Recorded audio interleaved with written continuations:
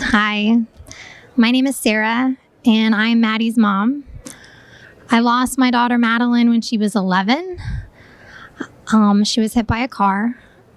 It was the single worst thing that has ever happened to me, without a doubt. And I'm sure if you are watching this, you've probably experienced a similar single worst day, or days, or weeks, or months, depending on your situation. But what I want you to know, if you're watching this, is that even though it feels absolutely impossible right now, there is room for joy again in your life.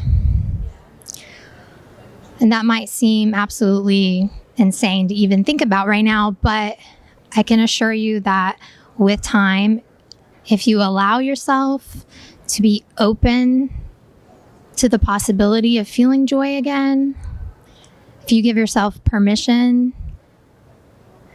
and stop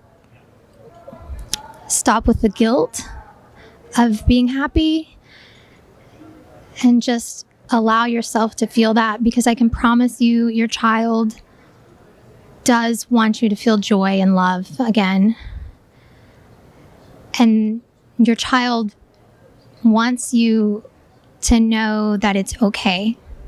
It's okay to laugh. It's okay to love. And it's okay to cry. And it's okay to smile with tears in your eyes. And I want you to know that I love you and I love your child. And just as I loved my own child. So, thank you.